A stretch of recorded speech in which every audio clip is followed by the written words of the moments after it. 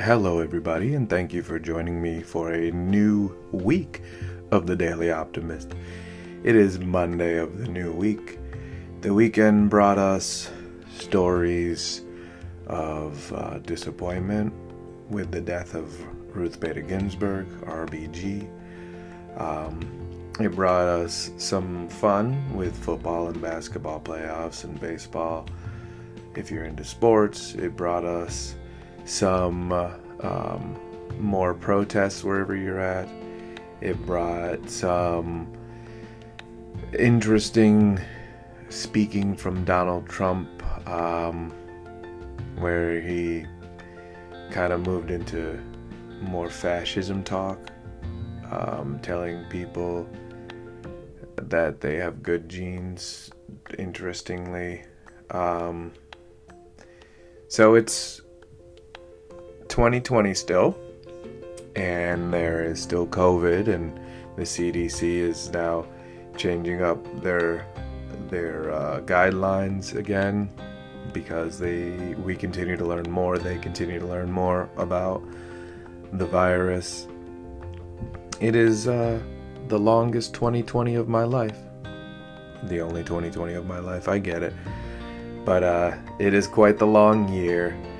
It seems like it's never ending, but we can still find positive things for it and in it. Okay, but today I'm going to do something a little bit different. I'm just going to talk about RBG herself, Ruth Bader Ginsburg, and what she actually meant to this country in particular, but what she meant to the world in terms of how important she was for equal rights for women. So I'm just going to talk about some of her most important moments or things of her life, if you will. And then I'm just going to finish with a quote today. Well, your step is going to be with your quote, so it's going to be just slightly different than normal, but still we'll finish up with positivity at the end. Okay? All right. Here we go. Let's get into it. My name, of course, is Elijah Manning, and you are listening to The Daily Optimist.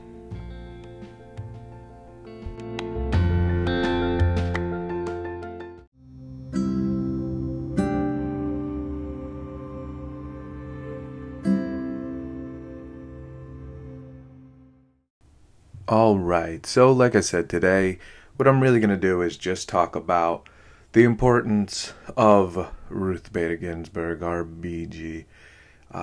May she rest in peace.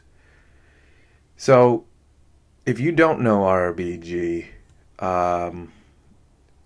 you're not alone. Unfortunately, not all Supreme Court justices are paid attention to. But if you do live in the U.S., sometimes it's important to pay attention to who they are and the kinds of things they do, the kind of decisions they help to make. It can also be interesting worldwide because these people can be inspirational for what they fight for and what they believe. So I know RBG is a great role model for not just women because she was a woman, but great role model for everybody because she fought for what she believed in since she was a child. So let's get into a little bit about who she was. All right. So like I said, she was a Supreme Court nominee, but that's not where she started. She wasn't born and then put on the Supreme Court. She worked hard, and she faced obstacles when she was young. She saw her mother face obstacles when she was a child because her mother was a woman, and life for women was different than it is now. And, unfortunately, she lost her mother at a young age before she graduated from high school. But that didn't stop her from having, full praise of her mother for what her mother had done for her. When she was nominated to the Supreme Court, she gave one last thank you to her mother, and she said, I have a last thank you. It's to my mother. My mother was the bravest, strongest person I have ever known, who was taken from me much too soon. I pray that I may be all that she would have been had she lived in an age when women could aspire and achieve and daughters are cherished as much as sons. All right, so that gives you a little insight to what her mindset going forward. It wasn't easy to get to where she was. She had to fight for everything. And, when she got married, her husband was drafted, and they moved to Oklahoma, Fort Sill in Oklahoma, where, he fulfilled his Army Reserve. And she took a job. She took the civil service exam and qualified to be a claims adjuster. But then she mentioned that she was pregnant. And what they did then was her civil ranking was reduced, and her title and her pay were all reduced. And this is all because she was a pregnant woman. Yeah. So then when she went to Rutgers, when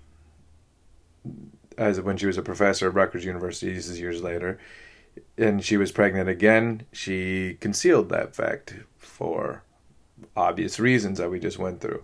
But in 1956, she was also one of 9 female students at Harvard Law School.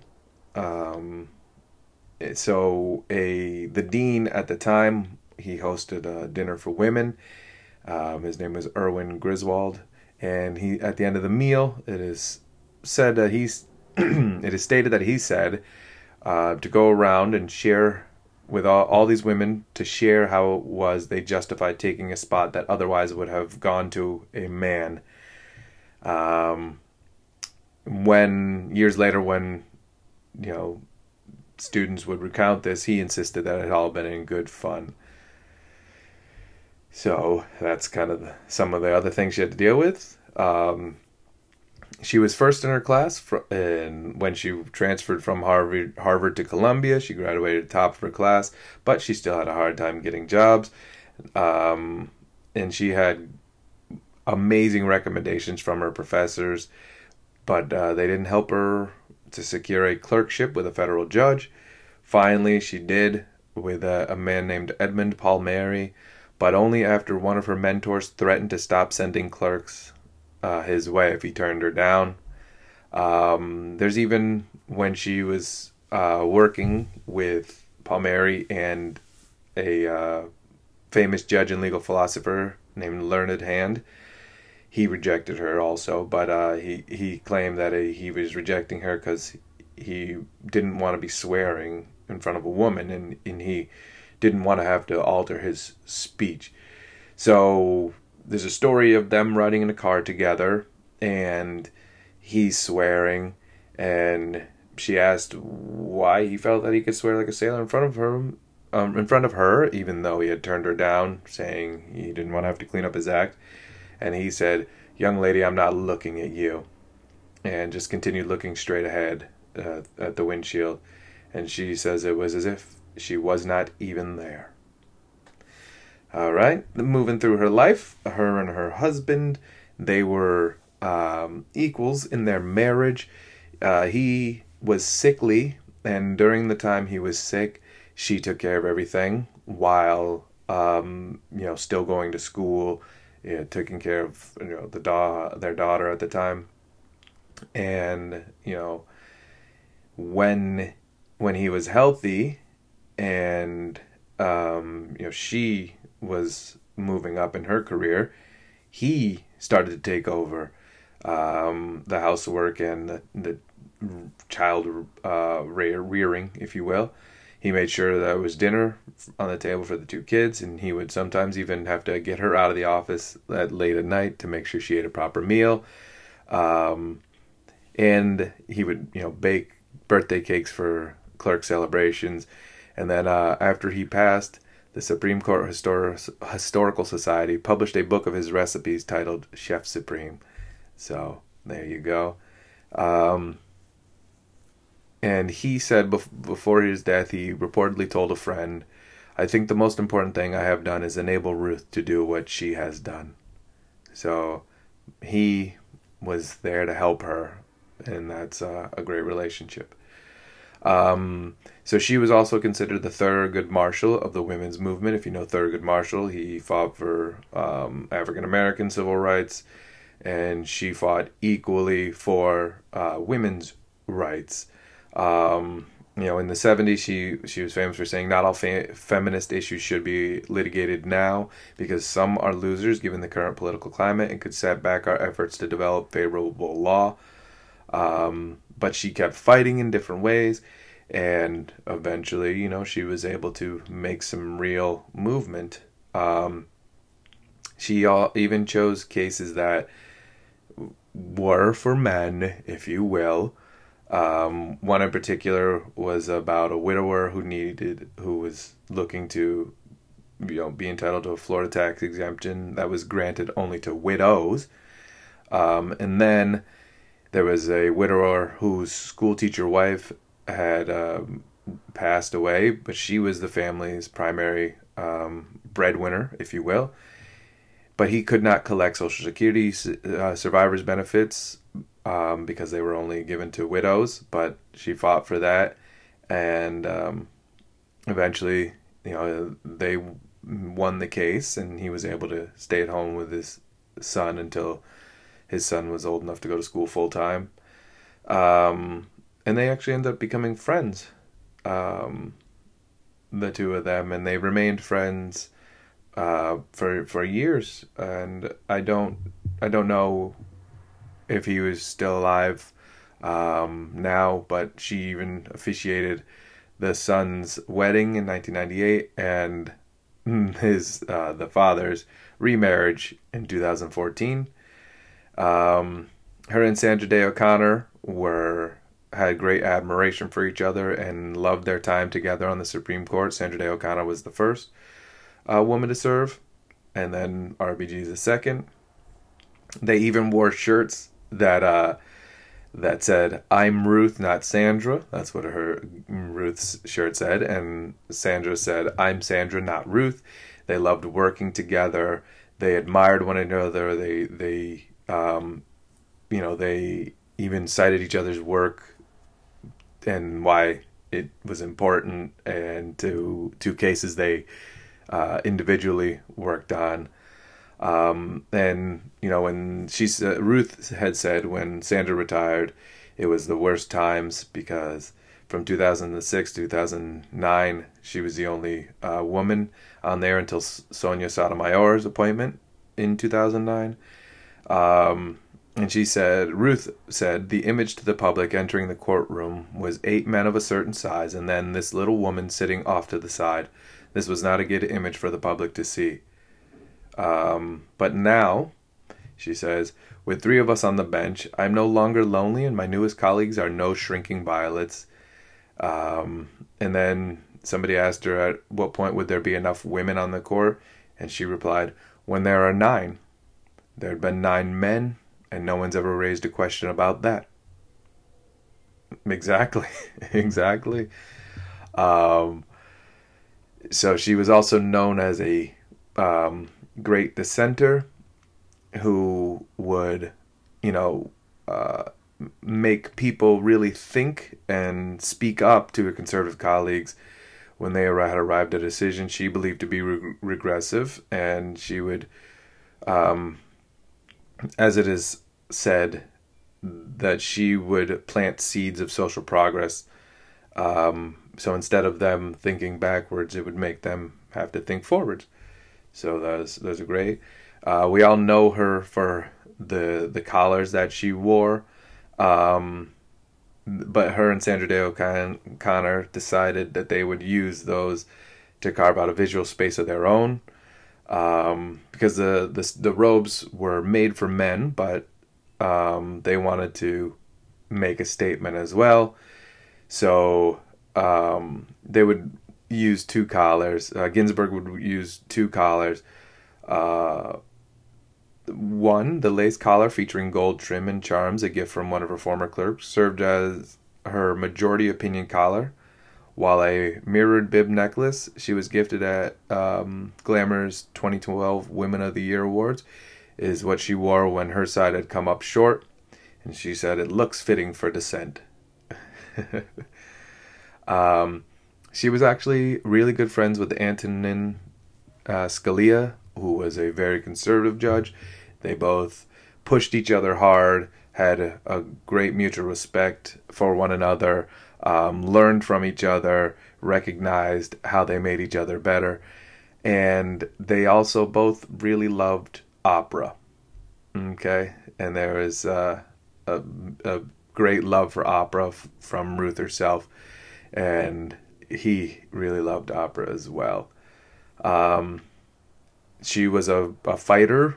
We know that, and physically, she was training, even as we saw in the documentary about her, where she was really training, doing push-ups.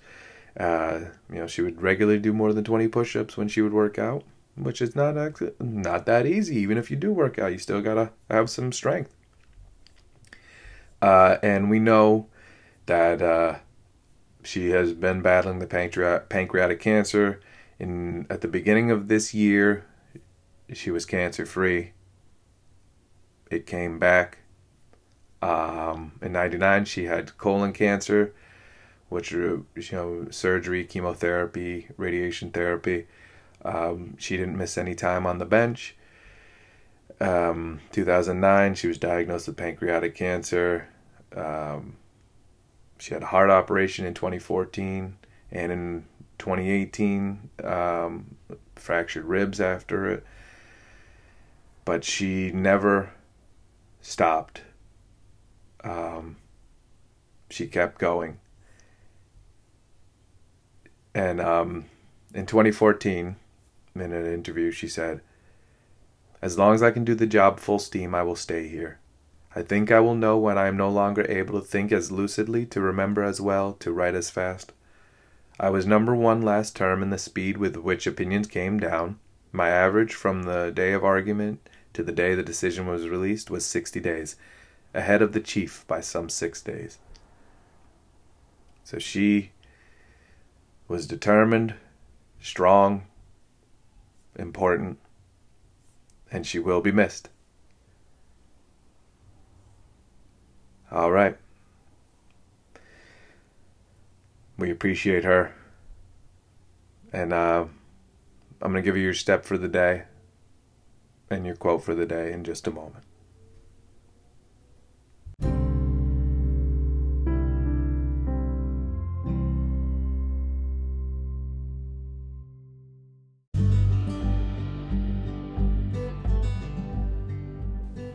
So for your step of the day today, it is going to be just keep, I guess, fighting is the word. I've done this, I know, before, about just keep pushing forward, but I think today it's really important to remember that this woman had gone through so much. She had fought for so long. She was always a reminder of how important it was to fight for what you believed in. She does not want you to give up, because she never did. So, there's people saying precisely that kind of thing. Don't give up, because she doesn't want, she never gave up, so you can't either. And I'm really just going to echo that today. I'm just going to echo that you have to keep fighting for the things that you want in your life, the things that you believe in. Yeah, I know some days they can be harder than other days, but you have time to rest. But resting doesn't mean stopping. It just means taking a minute to recover and then getting back to work. All right? Take some time if you need it, and then get back out there.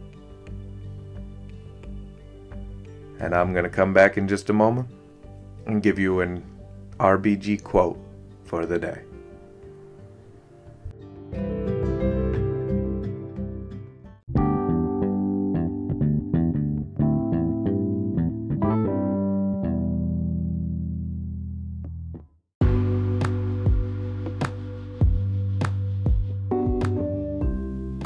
So your quote for the day is going to come again from RBG. All right. And here is her quote. Fight for the things that you care about, but do it in a way that will lead others to join you. One more time. Fight for the things that you care about, but do it in a way that will lead others to join you. So the fight is important, but it's not important if you are a jerk about it, if you push people aside, if you run people over, if you forget about people. You're not going to be able to get other people to be inspired by your fight and to fight with you. So like she says, you want others to join you. So lead in a way that they want to. Lead with poise, with grace, with humility, with understanding, with knowledge, with strength, with resolve, with empathy.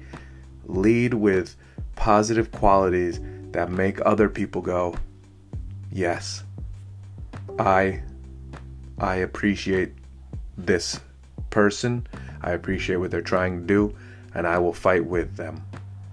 Because when you get others to fight with you, that's when you can make some true change. Not if you're just fighting everybody by yourself.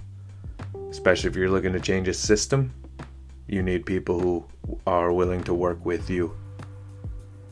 So lead those people. Use positive traits, okay, to lead on. Thank you very much, everybody, for joining me for this episode of The Daily Optimist. Change from typical episode, but I thought it was extremely important. I hope you feel that way too. As always, if you want to reach out to me, you can find me on Facebook at The Daily Optimist, on Facebook at The Daily Optimist, on Instagram and Twitter at The Daily Opt Pod, at The Daily OPT POD. You can email me. I am thedailyoptimist@yahoo.com. thedailyoptimist@yahoo.com. I would love for you to rate, subscribe, and share. Rate so that other people can find it. Subscribe so you never miss it. And share with anybody who needs a little optimism and positivity in their day. Thank you very much, everybody. And until next time, please be well.